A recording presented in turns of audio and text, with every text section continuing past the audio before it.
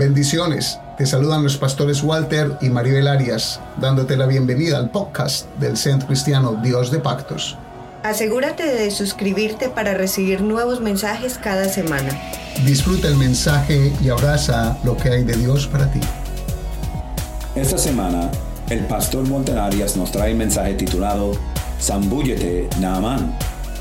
En 2 de Reyes, capítulo 5, versículos 1 a 3 y desde el 9 a 14, vemos que Naamán pasa por tres estados que son el estado arrogante, el estado razonante y el estado perseverante. Escuchemos el mensaje y que Dios te bendiga.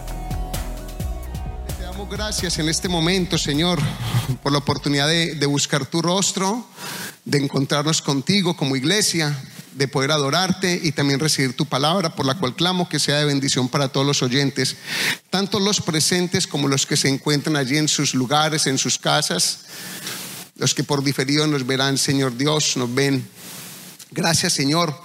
Gracias, Padre, por esta oportunidad, y te pido para mí el denuedo para compartir como conviene, y clamo que el enemigo no arrebate nada de esto, sino que cumpla el propósito por el cual es enviada esta palabra para nuestras vidas, en el nombre de Jesús. Y toda la iglesia del Señor dice amén. Usted en su casa, claro que ahora lo va a hacer también, se va a ir al segundo libro de Reyes, y vamos a ubicar un texto bíblico en segunda Reyes, dos Reyes capítulo 5. Y usted va a leer más en su casa todo el capítulo 5 para que entienda el contexto completo, y si quiere leerse pues el libro entero es excelente, mejor. Pero aquí está la historia de un guerrero del ejército del rey de Siria, Naamán, un hombre muy conocido, de un hombre que se habla mucho. De hecho, aquí en Prerretiros hablamos de Naamán. Y yo quiero que usted se familiarice con esta historia más. Voy a saltar una porción del texto, pero vamos a leer del capítulo 5, versículo 1 al 3, y del versículo 9 al 14. El resto usted lo puede ver, por favor, en casa. Permítame entonces, leemos allí: Naamán, general del ejército del rey de Siria, era varón grande delante de su señor, y lo tenía en alta estima, porque por medio de él había dado Jehová salvación. Escuche bien, había dado Jehová salvación a Siria. Era este hombre como valeroso en qué, en extremo. Diga pero ¿qué era? Leproso. Diga leproso. Era leproso. Y de Siria habían salido bandas armadas y habían llevado cautiva de la tierra de Israel a una muchacha, la cual servía a la mujer de Naamán. Esta dijo a su señora: si rogase mi señor al profeta que está en Samaria, él los sanaría de su lepra. Acontece algo más, usted lo verá en casa, pero ya Naamán toma la decisión de ir allí. Versículo 9 dice: y vino Naamán con sus caballos y con su carro, y se paró a las puertas de la casa del profeta Eliseo, del que hablaba la sierva. Versículo 10: entonces Eliseo le envió un mensajero diciendo: ve y lávate 7 veces en el Jordán. ¿Cuántas veces? 7 veces en el Jordán, y tu carne se te restaurará y serás limpio. Y Naamán se fue enojado diciendo: he aquí, yo decía para mí, saldrá el profeta luego, y estando en pie invocará el nombre de Jehová su Dios, y alzará su mano y tocará el lugar y sanará la lepra. Habana y Farfar, ríos de Damasco, ¿no son mejores que todas las aguas de Israel? Si me lavare en ellos, ¿no seré también limpio? Y se volvió y se fue enojado. ¿Cómo se fue? Enojado. Versículo 13: mas sus criados se le acercaron y le hablaron diciendo: Padre mío, si el profeta te mandara alguna gran cosa, ¿no lo harías? ¿Cuánto más diciéndote: lávate y serás limpio? Él entonces descendió y se zambulló. ¿Qué hizo? Dígalo bien para que se aprenda esa palabra que no se la conocía seguramente. Diga: zambulló. y se zambulló, ¿cuántas veces? 7 veces en el Jordán, conforme, diga conforme a la palabra del varón de Dios. Lea el 14 conmigo entero una vez más y con fuerza. Él entonces descendió y se zambulló 7 veces en el Jordán, conforme a la palabra del varón de Dios, y su carne se volvió como la carne de un niño y quedó limpio. Amén. Y a modo de introducción, permítame decirle que esta historia es muy rica en el contenido, en su aplicación, y tiene unas enseñanzas de salvación muy especiales. Y creo que la principal enseñanza está allí, en que Naamán tipifica a los gentiles, porque en la conducta o en la cultura hebrea, Dios era para ellos, pero no para los gentiles. El grosso modo de los hebreos pensaban de esa manera, pero Naamán no era un hebreo, Naamán era un sirio, Naamán era un gentil. Y Dios allí extiende misericordia por medio del profeta para sanar a uno que no era del pueblo hebreo. Interesante, porque la salvación de Dios es para el que quiere. Pues no hay judío ni griego, dice la palabra del Señor, sino que es para todos. Entonces desde el Antiguo Testamento ya se muestra a Dios allí haciendo cosas con con las personas gentiles, pero también Naamán allí representa un instrumento de parte de Dios, aunque no era un hebreo, era una persona que lideraba el ejército sirio y era el que Dios había usado. Dios había usado a Naamán para darle salvación a este lugar. Entonces otra vez vemos a un Dios usando a unas personas que no son necesariamente de su pueblo, como en ese entonces eran los hebreos. Algo muy importante entender allí es que era general. O sea, Naamán no era cualquier persona, tenía un grande cargo, general del ejército del rey de Siria, potencia mundial en su entonces.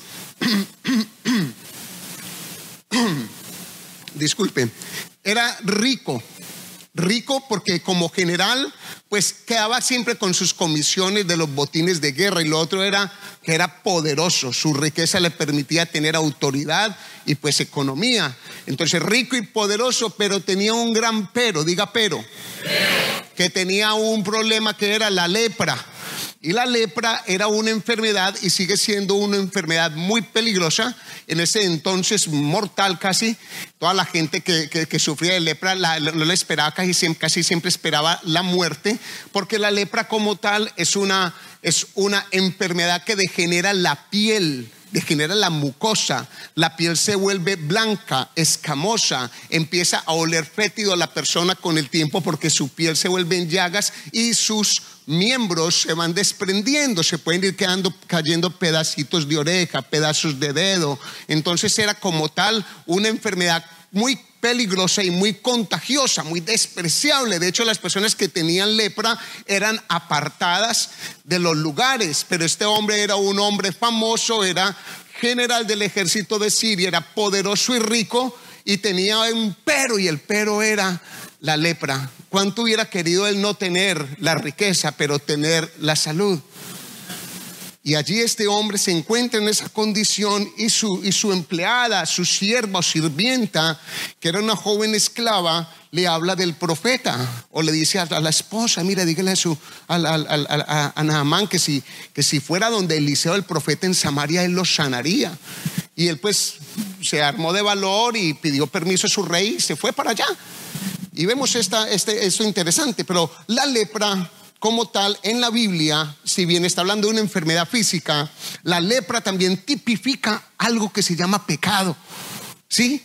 La lepra tipifica el pecado, porque el pecado es algo que consume, y el pecado es algo que degenera nuestro ser, degenera nuestra vida, degenera nuestras emociones, degenera nuestros pensamientos. El pecado nos ataca a nosotros y empieza a carcomernos y empieza a desbaratarnos. Analice que cuando estamos en pecado se nos empiezan a caer las emociones, se nos empiezan a desprender las oportunidades, se nos empieza a deteriorar nuestra vida, todo se empieza, te mete en caos. ¿Por qué? Porque el pecado, la lepra del pecado está en nosotros. Todos los que estamos aquí hemos sufrido de lepra.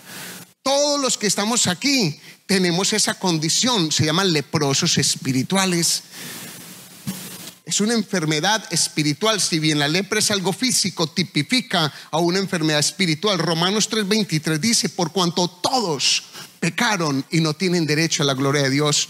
Todos, we all have fall short of the glory of God. That's what it says in Romans 3:23. Todos pecaron y han quedado cortos de la gloria de Dios.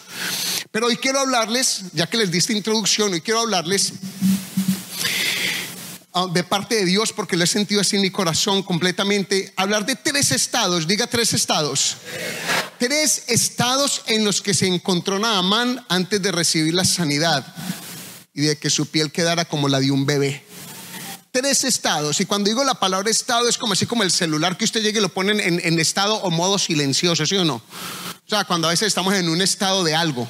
Ese hombre se encontró en 3 estados antes de recibir su sanidad. Y el primer estado que él pasó fue el estado de la arrogancia. Y la prédica hoy tiene como título: Zambúllete, Naamán. Zambúllete, Naamán. ¿Cuál es el título de la prédica? Zambúllete, Naamán. Dígalo una vez más. Pero dígala al menos por aprenderse esa palabra, pues. Zambúllete. Zambúllete, Naamán. Muy bien. Lo primero es el estado arrogante en el que se encontraba Naamán. Présteme atención. Y si le puede decir a alguien a su lado, dígale: por favor, no me vaya a quitar la atención de la predicación. Dígaselo en este momento: no me quite la atención de la predicación. Muy bien, ¿listo? Estado arrogante.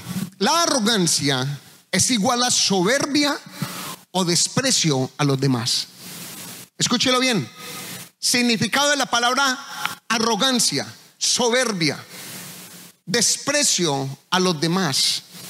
Naamán, en el versículo 11 y 12, cito nuevamente: y Naamán se fue enojado diciendo: he aquí, yo decía para mí, saldrá él luego, sea el profeta, y estando en pie invocará el nombre de Jehová su Dios, y alzará su mano y tocará el lugar y sanará la lepra. Habana y Farfar, ríos de Damasco, no son mejores que todas las aguas de Israel, y si me lavare en ellos, no seré también limpio. Y se volvió y se fue enojado.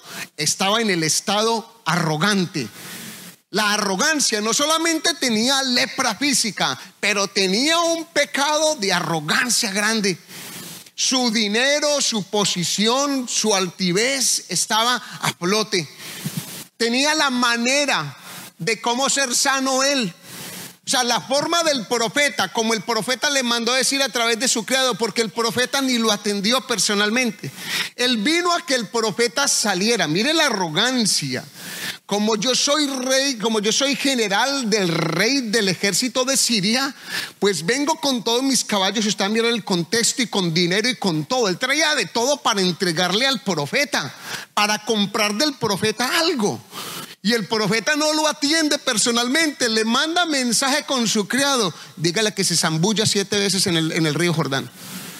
Y él estaba así, con su arrogancia, lo quería a su manera. El estado arrogante es un estado peligroso en el que muchas veces nos encontramos o nos podemos encontrar. Es cuando queremos las cosas a nuestra manera, cuando no nos gustan las cosas que los otros hacen, aunque estén bien hechas, y no nos gustan. Cuando estamos buscando una oportunidad de algo, pero la queremos es a mi forma y a mi forma. O sea, aquí es como digo yo, como dicen en inglés, my way or the highway, ¿cierto? ¿Qué dicen? Un estado arrogante, prepotente, altivo. Quería que fuera su manera. Sí, yo pensé que el profeta iba a salir y que iba a extender su mano, invocaría a su Dios y tocaría a mí. O sea, el hombre vino a buscar sanidad, pero ahorita la quería a su modo, a su manera, a su forma, en su capricho. ¿Es usted ese tipo de persona? Que tiene que ser a su manera, a su forma, a su capricho. No le gusta la iglesia porque no hacen aquello, porque si yo fuera yo lo haría así. Déjeme decirle, quizás eres un arrogante. Quizá eres un arrogante, porque si hacerlo así ni lo has intentado, ¿por qué te molestas en criticar lo que el otro ya está haciendo?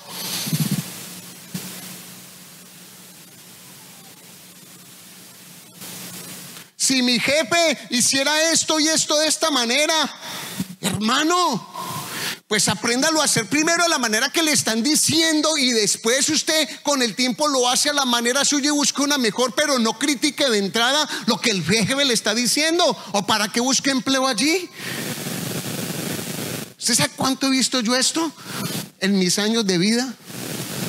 Que son pocos, gracias a Dios.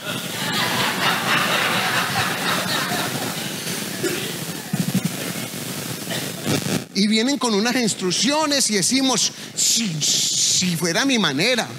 Y el gobierno nos dicta unas leyes y nosotros, si fuera mi manera.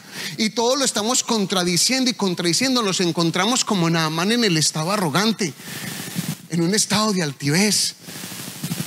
No me gusta cómo lo hacen, no me gusta cómo se ve, no me gustó cómo quedó aquello, tampoco me gusta lo que dijeron. O sea, todo, no todo te queda mal. No hay nada que te satisfaga.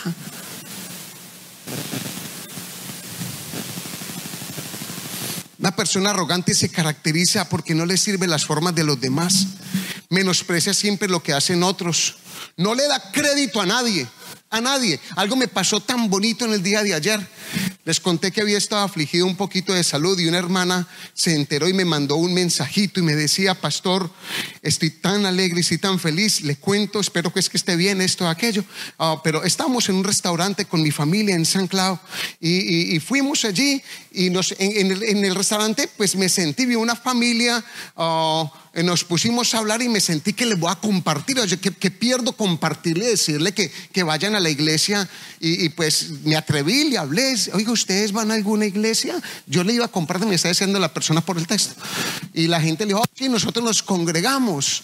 Me dice: es que los iba a invitar a mi iglesia. No, ya nosotros nos congregamos. Y le pregunté dónde se congrega, y la familia le contestó: en Dios de Pactos.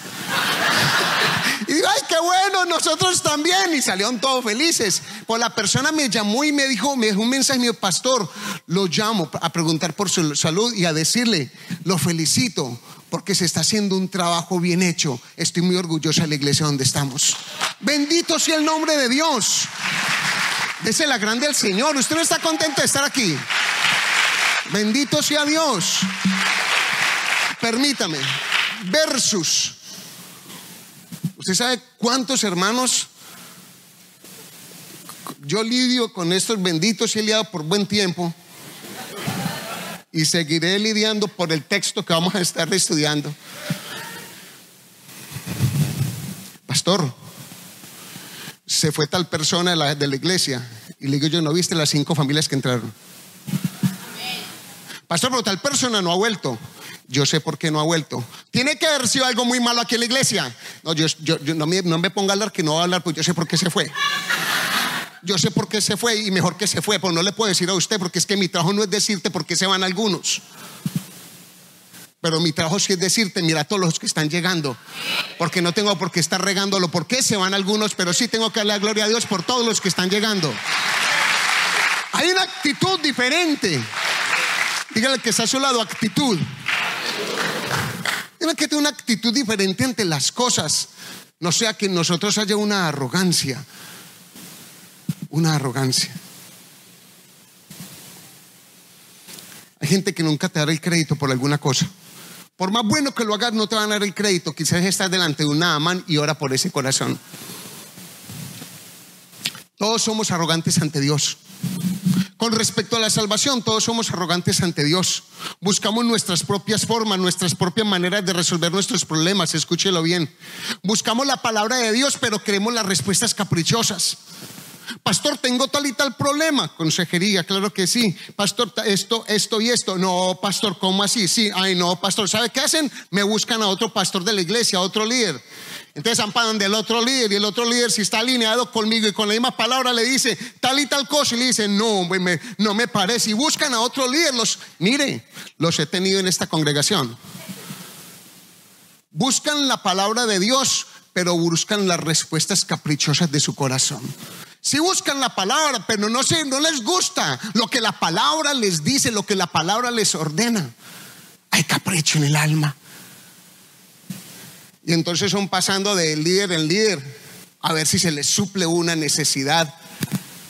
Y a todos los líderes les pedimos que andemos en la misma doctrina, en la misma línea y con el mismo cuidado. Y además, cuando vienen a mí, yo los trato porque yo sé que yo soy una persona cariñosa pero firme. Yo soy besucón, abrazador, pero hago así también.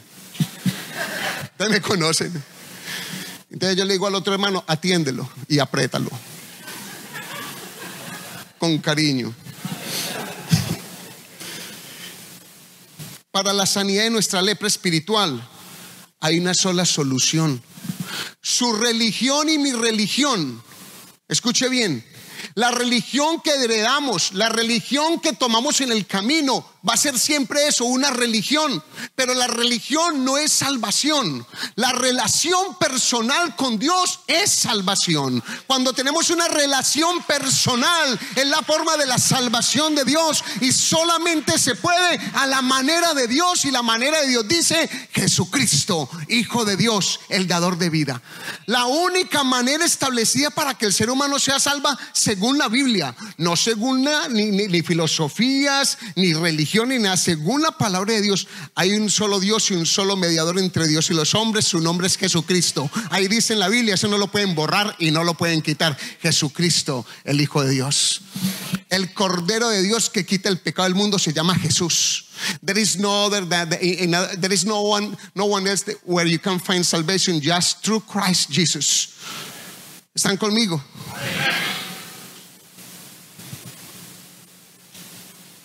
Marcos 16:16 dice, mire la manera de Dios: el que creyere y fuere bautizado será salvo. Léalo conmigo.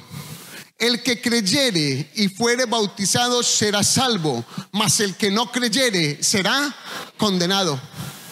And I hope you're with me in this preaching. I don't want you to be lost in your cellular phone. I want you to be with me, please, okay? Do not allow Satan to take away this precious word for you, okay? Espero que no te me salgas de esta palabra. No vayas a permitir que tu celular te lleve a otra cosa que no sea esto. Dice la palabra de Dios en Marcos 16:16. Esto es palabra para salvación. Tu vida es muy importante. You are so important for God that you're here today. Please take advantage of this time. Es muy importante. Toma la oportunidad. Si tienes ganas de ir al baño, quédate ahí. Ok, quédese ahí. Marcos 16:16, léalo en voz alta y con firmeza.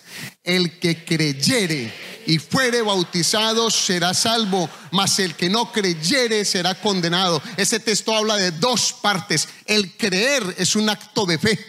El creer es un acto de conciencia. El creer es en el que no viste, que se llama Cristo. Aunque no lo viste, tomar la decisión de aceptar que murió en la cruz por ti y lo recibes como tu Señor y Salvador, en una oración personal, en una oración colectiva.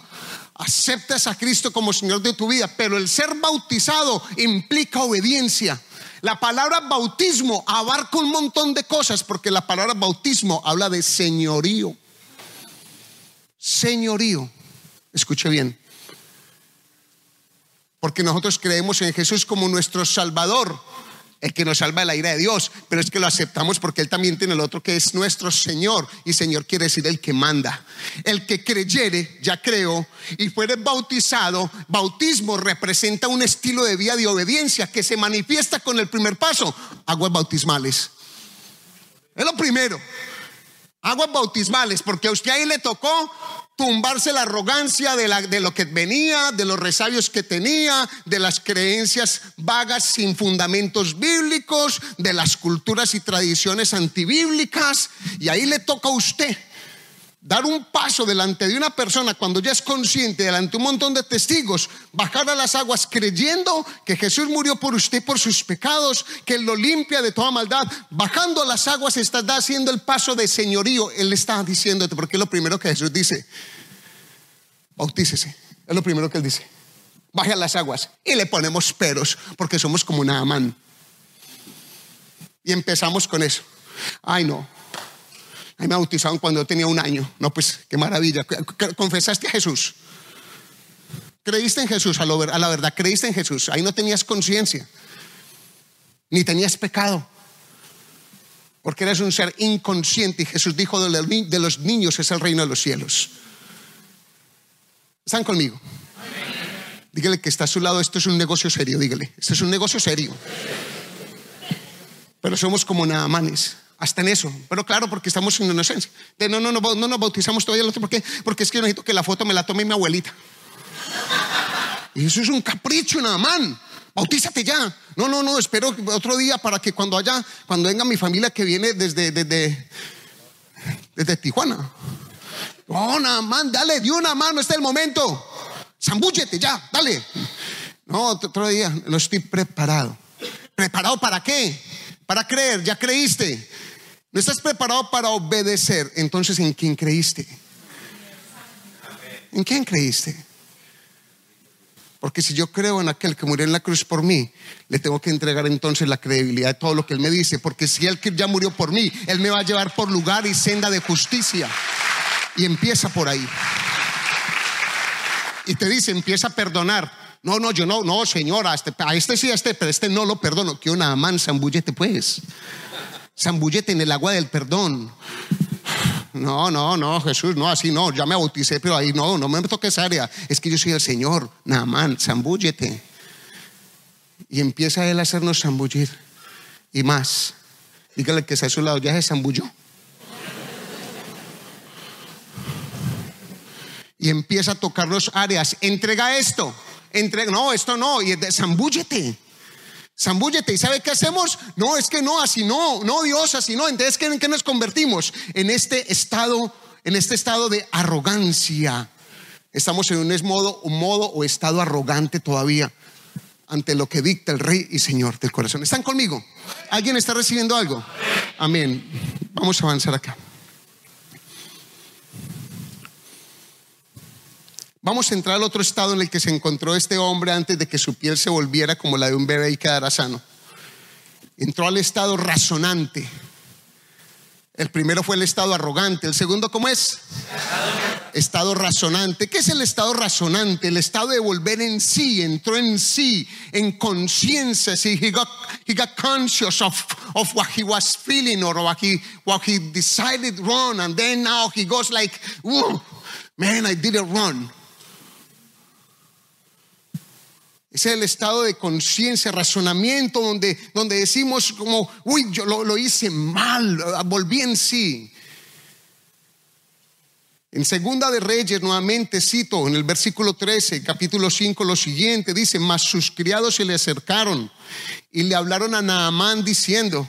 Mire la nobleza de sus criados. Claro, el hombre tenía capacidad para matarles ahí mismo. Ellos llegaron, me los imagino así de sus criados: padre Naamán. O sea, con una reverencia grande ante el arrogante prepotente, con el ejército al lado. Y le dicen: padre mío, si el profeta te mandara alguna gran cosa, ¿no lo harías?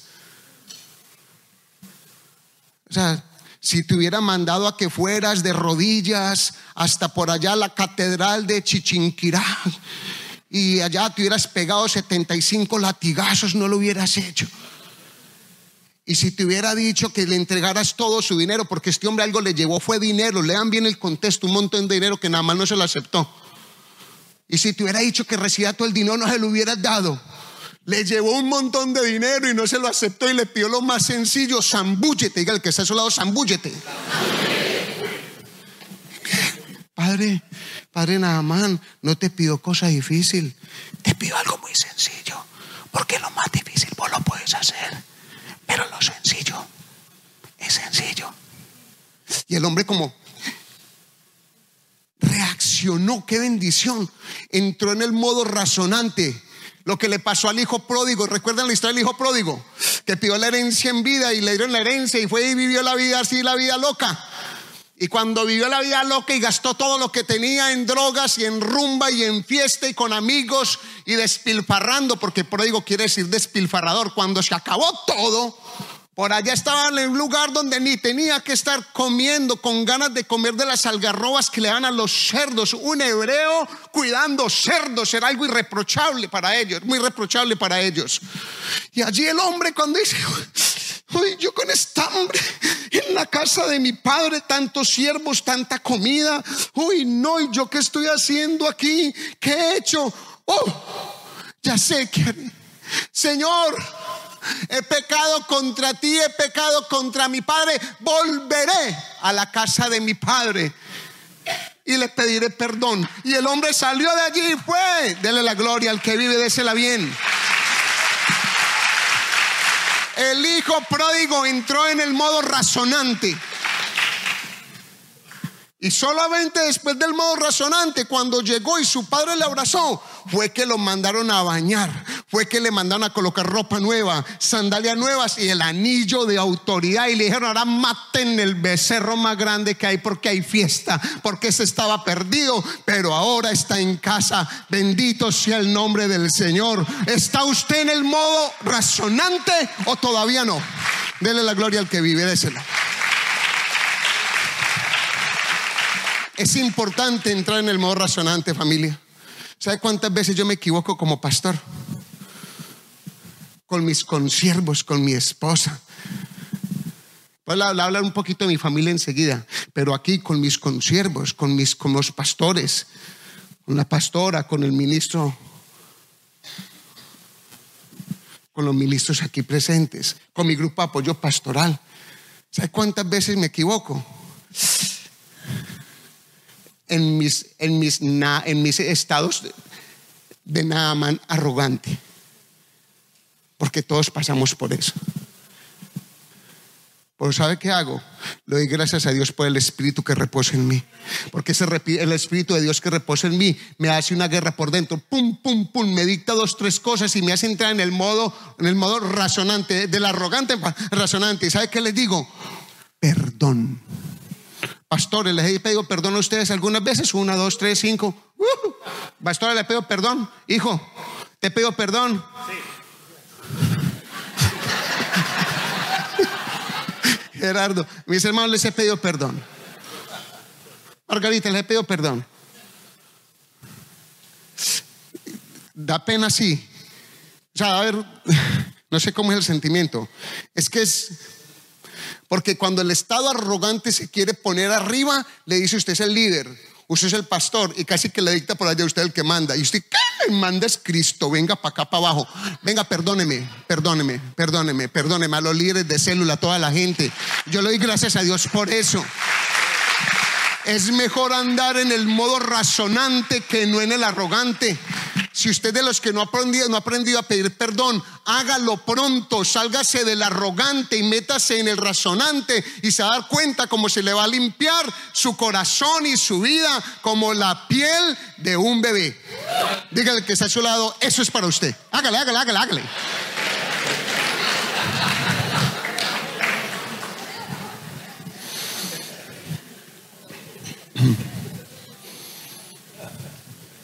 Dice Proverbios 27, 5 y 6: mejor es reprensión manifiesta que amor oculto. ¿Lo leen conmigo? Come on, guys, will you read it with me too? Let's do it. Okay, everybody, todos. 1, 2, 3. Mejor es reprensión manifiesta que amor oculto. Fieles son las heridas del que ama, pero importunos los besos del que aborrece. Mejor es una reprensión a tiempo. Mejor es que a uno le digan algo a tiempo, que le tengan a uno un amor por allá oculto. Una reprensión manifiesta es mejor. Que no te estén diciendo: te amo, y no te ayuden a corregir. ¿Sabe yo cómo les corrijo? ¿Ya ustedes cómo les... ¿Sabe por qué les corrijo a la iglesia? Porque les amo en el Señor. Y siempre lo voy a hacer. Siempre lo voy a hacer, porque el día que yo a usted no le corrija una vez que esté haciendo algo malo, usted tiene todo el derecho de irse a esta iglesia, porque ya perdió, pastor. hace rato perdió, porque no me importa usted. Pero cuando yo lo veo andando en algo raro y delicado, cuando yo lo veo que usted está que no estás en lo correcto, que puedes avanzar más, que lo puedes hacer mejor, te voy a estar siempre diciendo para que lo hagas mejor, porque ese es mi propósito y mi trabajo y mi responsabilidad, porque esa es mi forma de amarte. ¿Qué me gano yo con decir la iglesia tan linda, hermosa iglesia, y una iglesia bien pecadora y vuelta a nada de puros sinvergüenzas? Imagínese eso. No. Una iglesia que se ama es una iglesia que se le dice, una iglesia que se le confronta. Es una iglesia que le está diciendo al varón, hermano, pilas, hermano, usted no puede perder esa casa. ¿Cómo vas a perder tu hogar? Dale. ¿Cómo te vas a seguir metiendo con esa mujer? No es que la tuya es esta, hombre, pero deja de mirar por allá. O sea, creo que ese es el pastoreo que usted necesita. Hermano, ¿cómo te ocurre fumar eso, hermano? Si eso era para fumar, te hubieran puesto una chimenea aquí arriba, hermano. ¿Crees que Dios se equivocó? No es que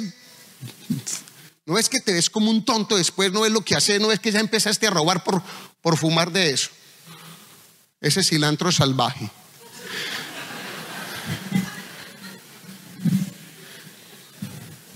Que una para la sed,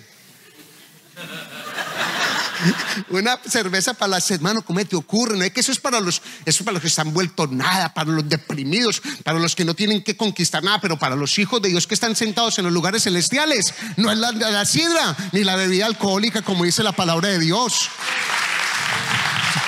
Para que quiera andar bajito, pues déle, mano, ¿qué más va a hacer? Pero el que está llamado a gobernar en Cristo se tiene que portar como un varón llamado como por Dios, a dar buen ejemplo, a tener un juicio cabal todo el tiempo para poder dar un consejo correcto.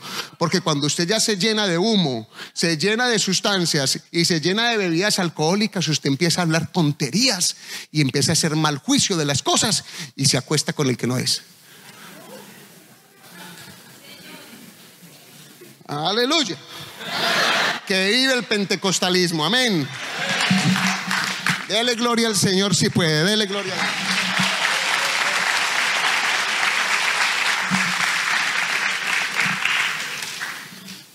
Les decía que de parte de mi esposa, mi familia les decía contar un pedacito también.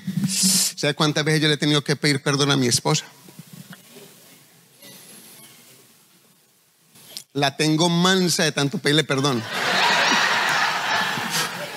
A mi hijo Walter Esteban, ¿sabe cuántas veces yo le pido perdón a mi hijo? Hijo, ¿es verdad o no? Hijo, levanta la mano. Ese es mi hijo Walter Esteban. ¿Cuántas veces le pido perdón? I ask him to forgive me so many times. Sometimes I'm hard on him without, I don't know.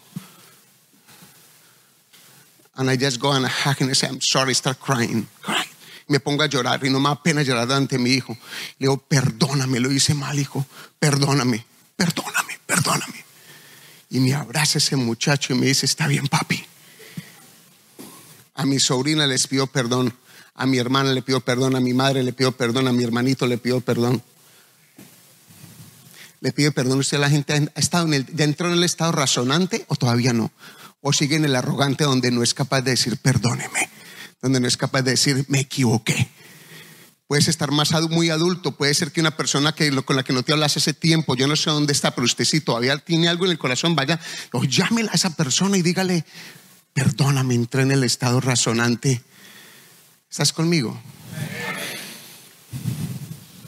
Lo último, este hombre entró en el estado perseverante.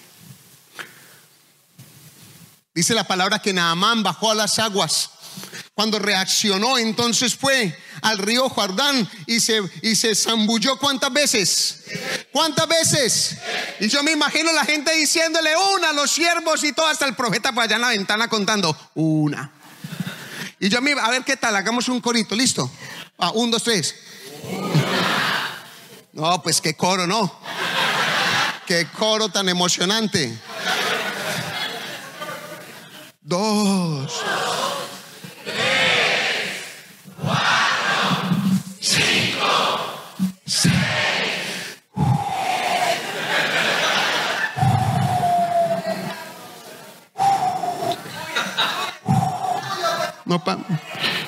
No pasa nada. No, no pasa nada. Nada. Pura mentira. Pura mentira. Falso profeta.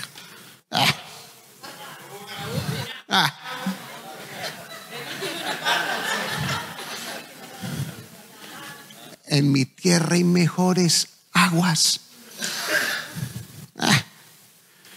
¿Sabe cuántos dejan de conquistar algo que estaban a punto de conquistar por no haber sido perseverantes?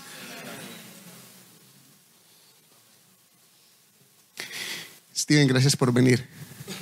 Este joven lo vi crecer aquí en la iglesia. Me alegra que te hayas vuelto un profesional. Me llenas de orgullo el corazón. Estás muy bien parecido. No sé cómo te pareces tanto a tu pastor.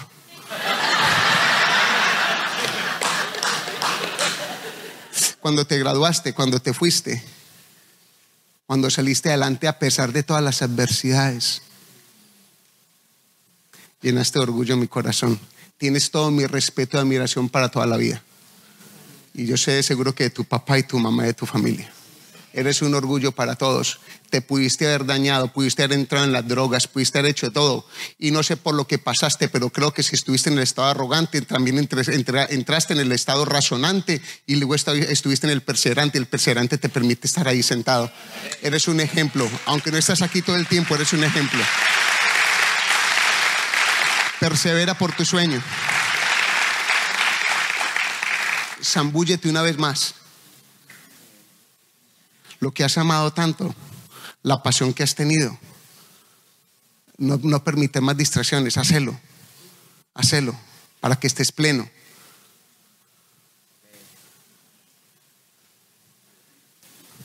Este no era Steven, ya este era otro joven.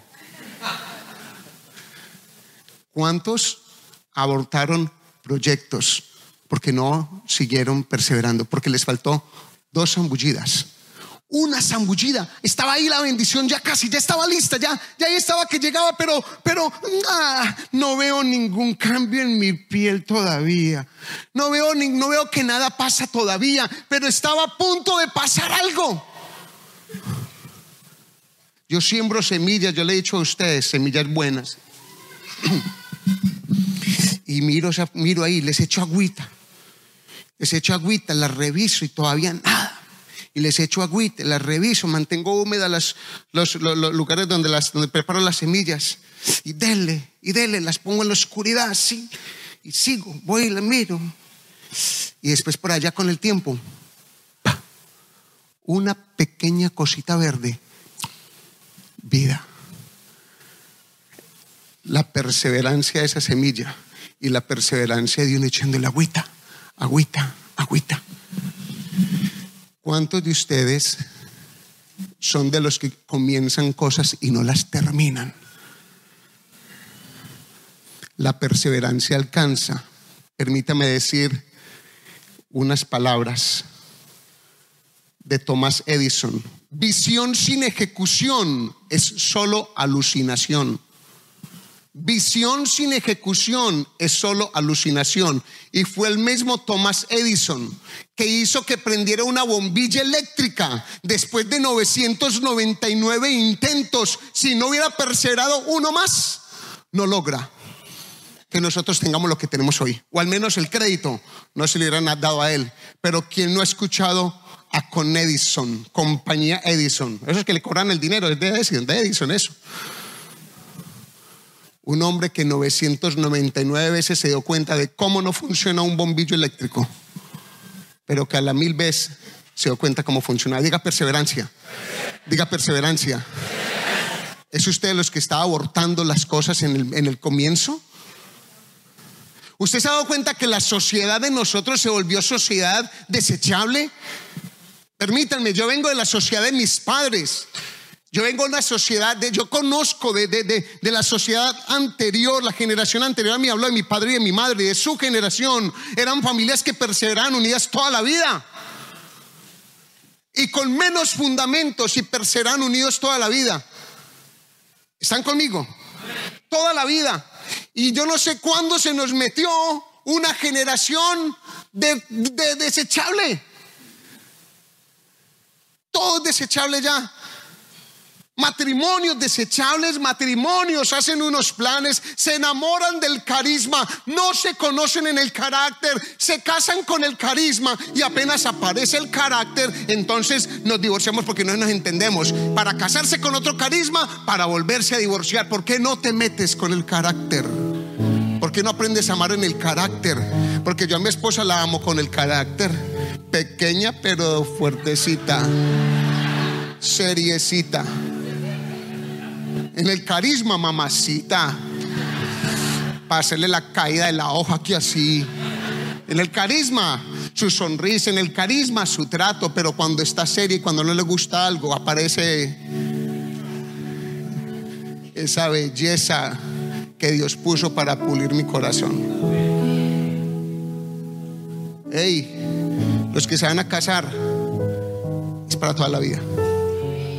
A los que ya les pasó, lastimosamente ya pasó una situación quizá irreversible, yo qué sé, no quiero entrar a tener un sentimiento de culpabilidad, por supuesto que no es mi trabajo, pero sí que consideres si pudiste perseverar un poco más.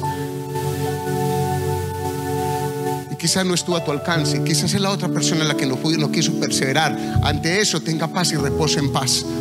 Ante eso repose en paz. Si la otra persona no quiso perseverar, pero de su parte, como hijo e hija de Dios, haga siempre lo bueno y lo recto. ¿Le parece? Diga: la perseverancia alcanza. Dígalo duro. La perseverancia alcanza. Muchos se han dado por vencidos en el primer intento. Muchos abortan los proyectos solamente en el pensamiento. Tienen un buen proyecto y al rato ya no lo tengo. No, eso es muy difícil. Otros abortan los proyectos en el comienzo, otros a la mitad y otros cuando ya lo están agarrando. La perseverancia es una gran facultad. Yo no era perseverante, o si era para una cosa. Yo era perseverante para el pecado. Fui muy buen pecador. Pero cuando conocí a Jesús, me di cuenta que tenía que hacer uso de la perseverancia.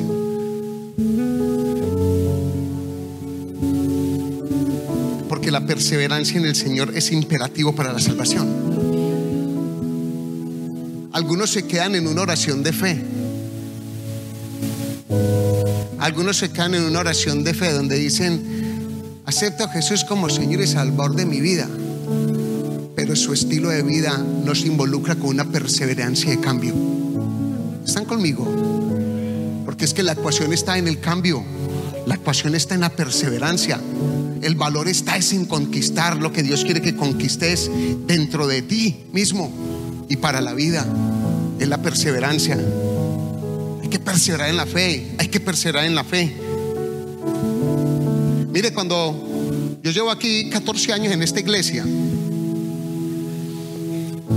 desde hace 14 años yo le digo: levante la Biblia. Levante la Biblia, por favor. Ponga en alto la Biblia si es tan amable. La de papel, como siempre les he dicho.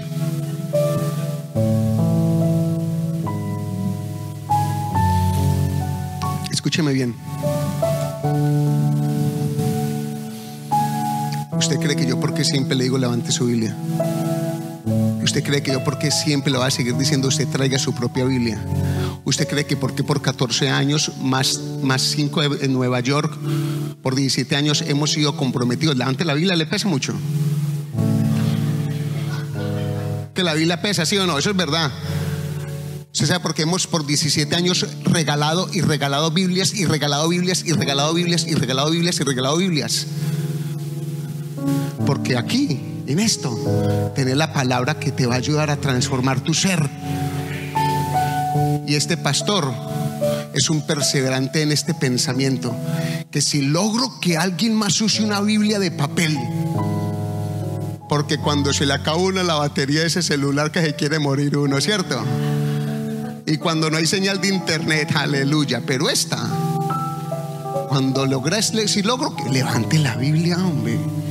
Si logro que la traigan, si logro que uno más la traiga y se enamore de ella cumple un propósito grande para mi vida y para su vida. Si uno solo logra ser persuadido por mi insistencia y mi perseverancia, yo me voy tranquilo de la tierra de los vivientes. Escuche, dejo un legado en su corazón, dejo un legado para su vida, para los demás. Levante su cuaderno de notas. Si logro que todos copien, para que cuando Satanás venga a arrebatar la palabra y usted le haga trampa y le dice: Satanás mentiroso, aquí tengo la palabra, aquí la tengo escrita, lo que aprendí, lo que Dios me dictó a mí, de todo lo que dijeron 3 cosas para mí, de 1003, pero las anoté. Porque ¿sabes qué va a hacer? Bájela. ¿Sabe qué va a hacer? Satanás va a perseverar en borrarle a usted. Ese sí es un perseverante, es un arrogante y es un perseverante para que en usted no repose la gloria de Dios. Entonces yo le hago la pregunta a y perdone lo que le voy a decir, a ver cómo queda esto, no quiero que quede muy raro. Pero si yo estoy en el modo de perseverancia para que usted traiga una Biblia, y si no la tiene, yo se la regalo hoy. Y si la botó la que le dimos, pues se la vendo.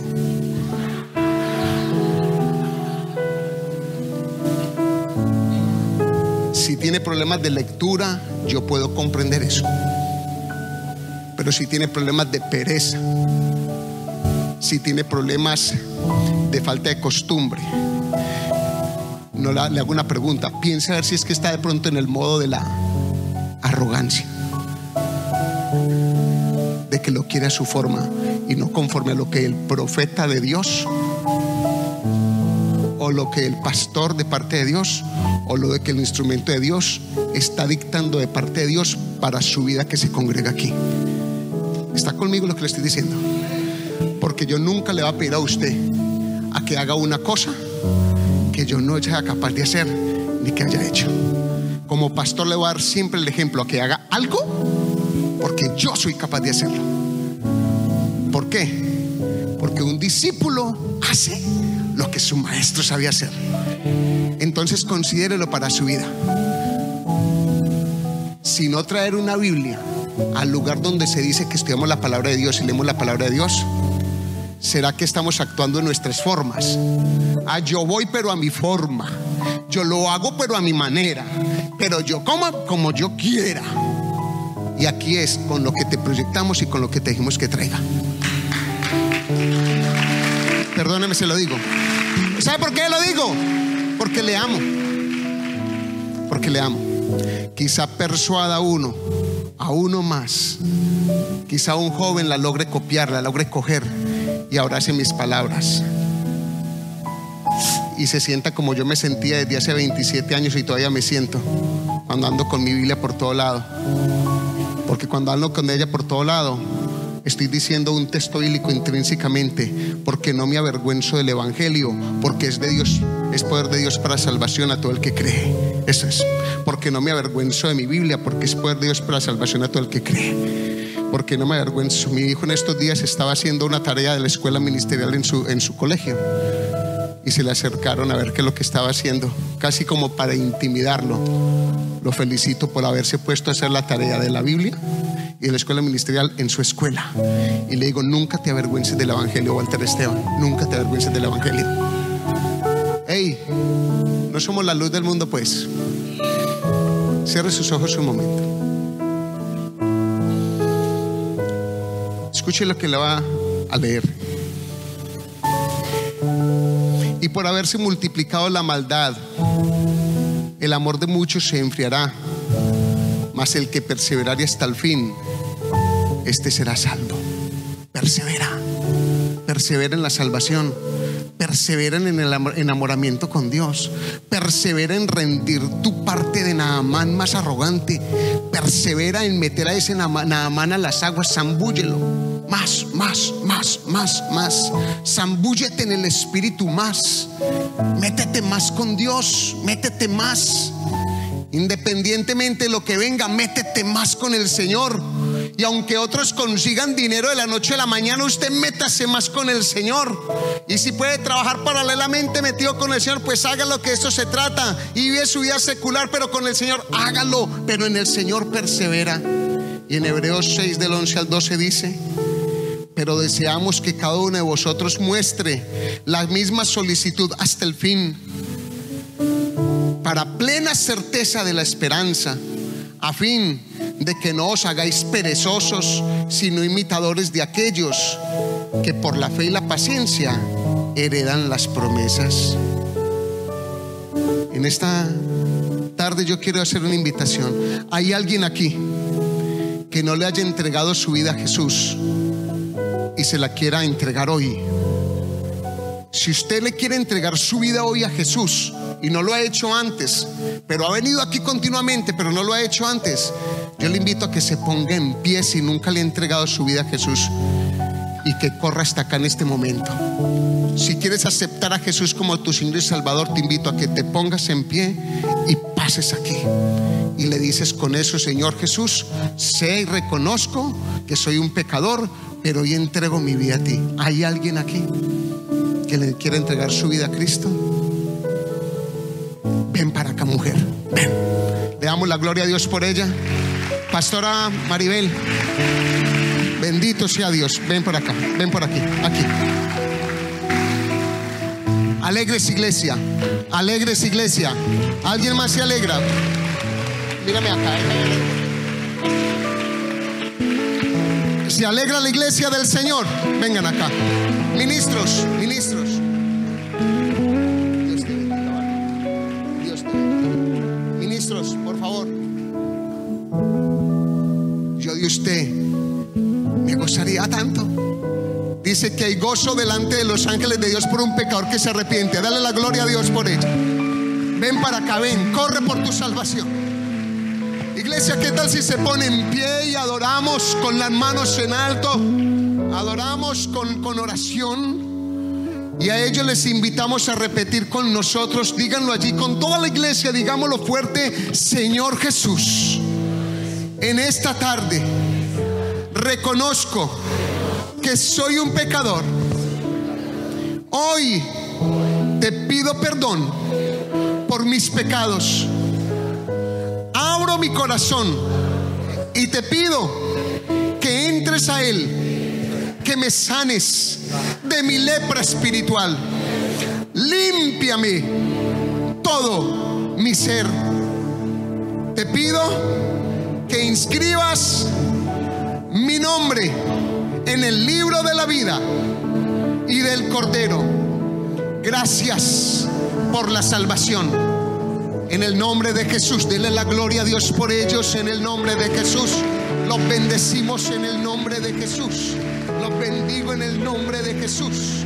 En el nombre de Jesús. En el nombre de Jesús. Sanidad, salvación. En el nombre de Jesús. Gracias por todos estos hermanos que están acá al frente, Señor.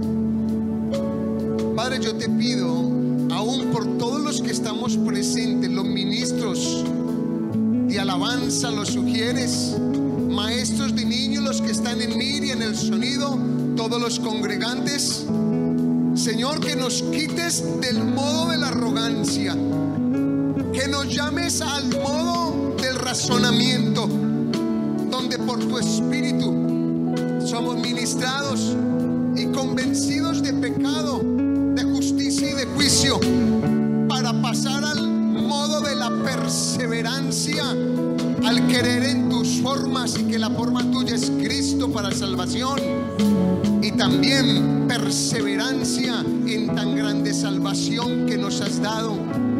Yo te pido, Dios, que los que estamos aquí no abortemos los proyectos de vida, que los que estamos aquí logremos conquistar las cosas que tú tienes dispuestas para nosotros. Bendigo esta iglesia, Señor. La bendigo con la bendición tuya, oh Dios Padre, oh Dios Hijo y oh Dios Espíritu Santo, en el nombre de Jesús. Y la iglesia del Señor dice: ¿recibe esa palabra, iglesia? Déselo grande al Señor, déselo grande al Señor. Gracias por escuchar a nuestro podcast. Te invitamos a que nos sigas en las redes sociales como Facebook, YouTube e Instagram.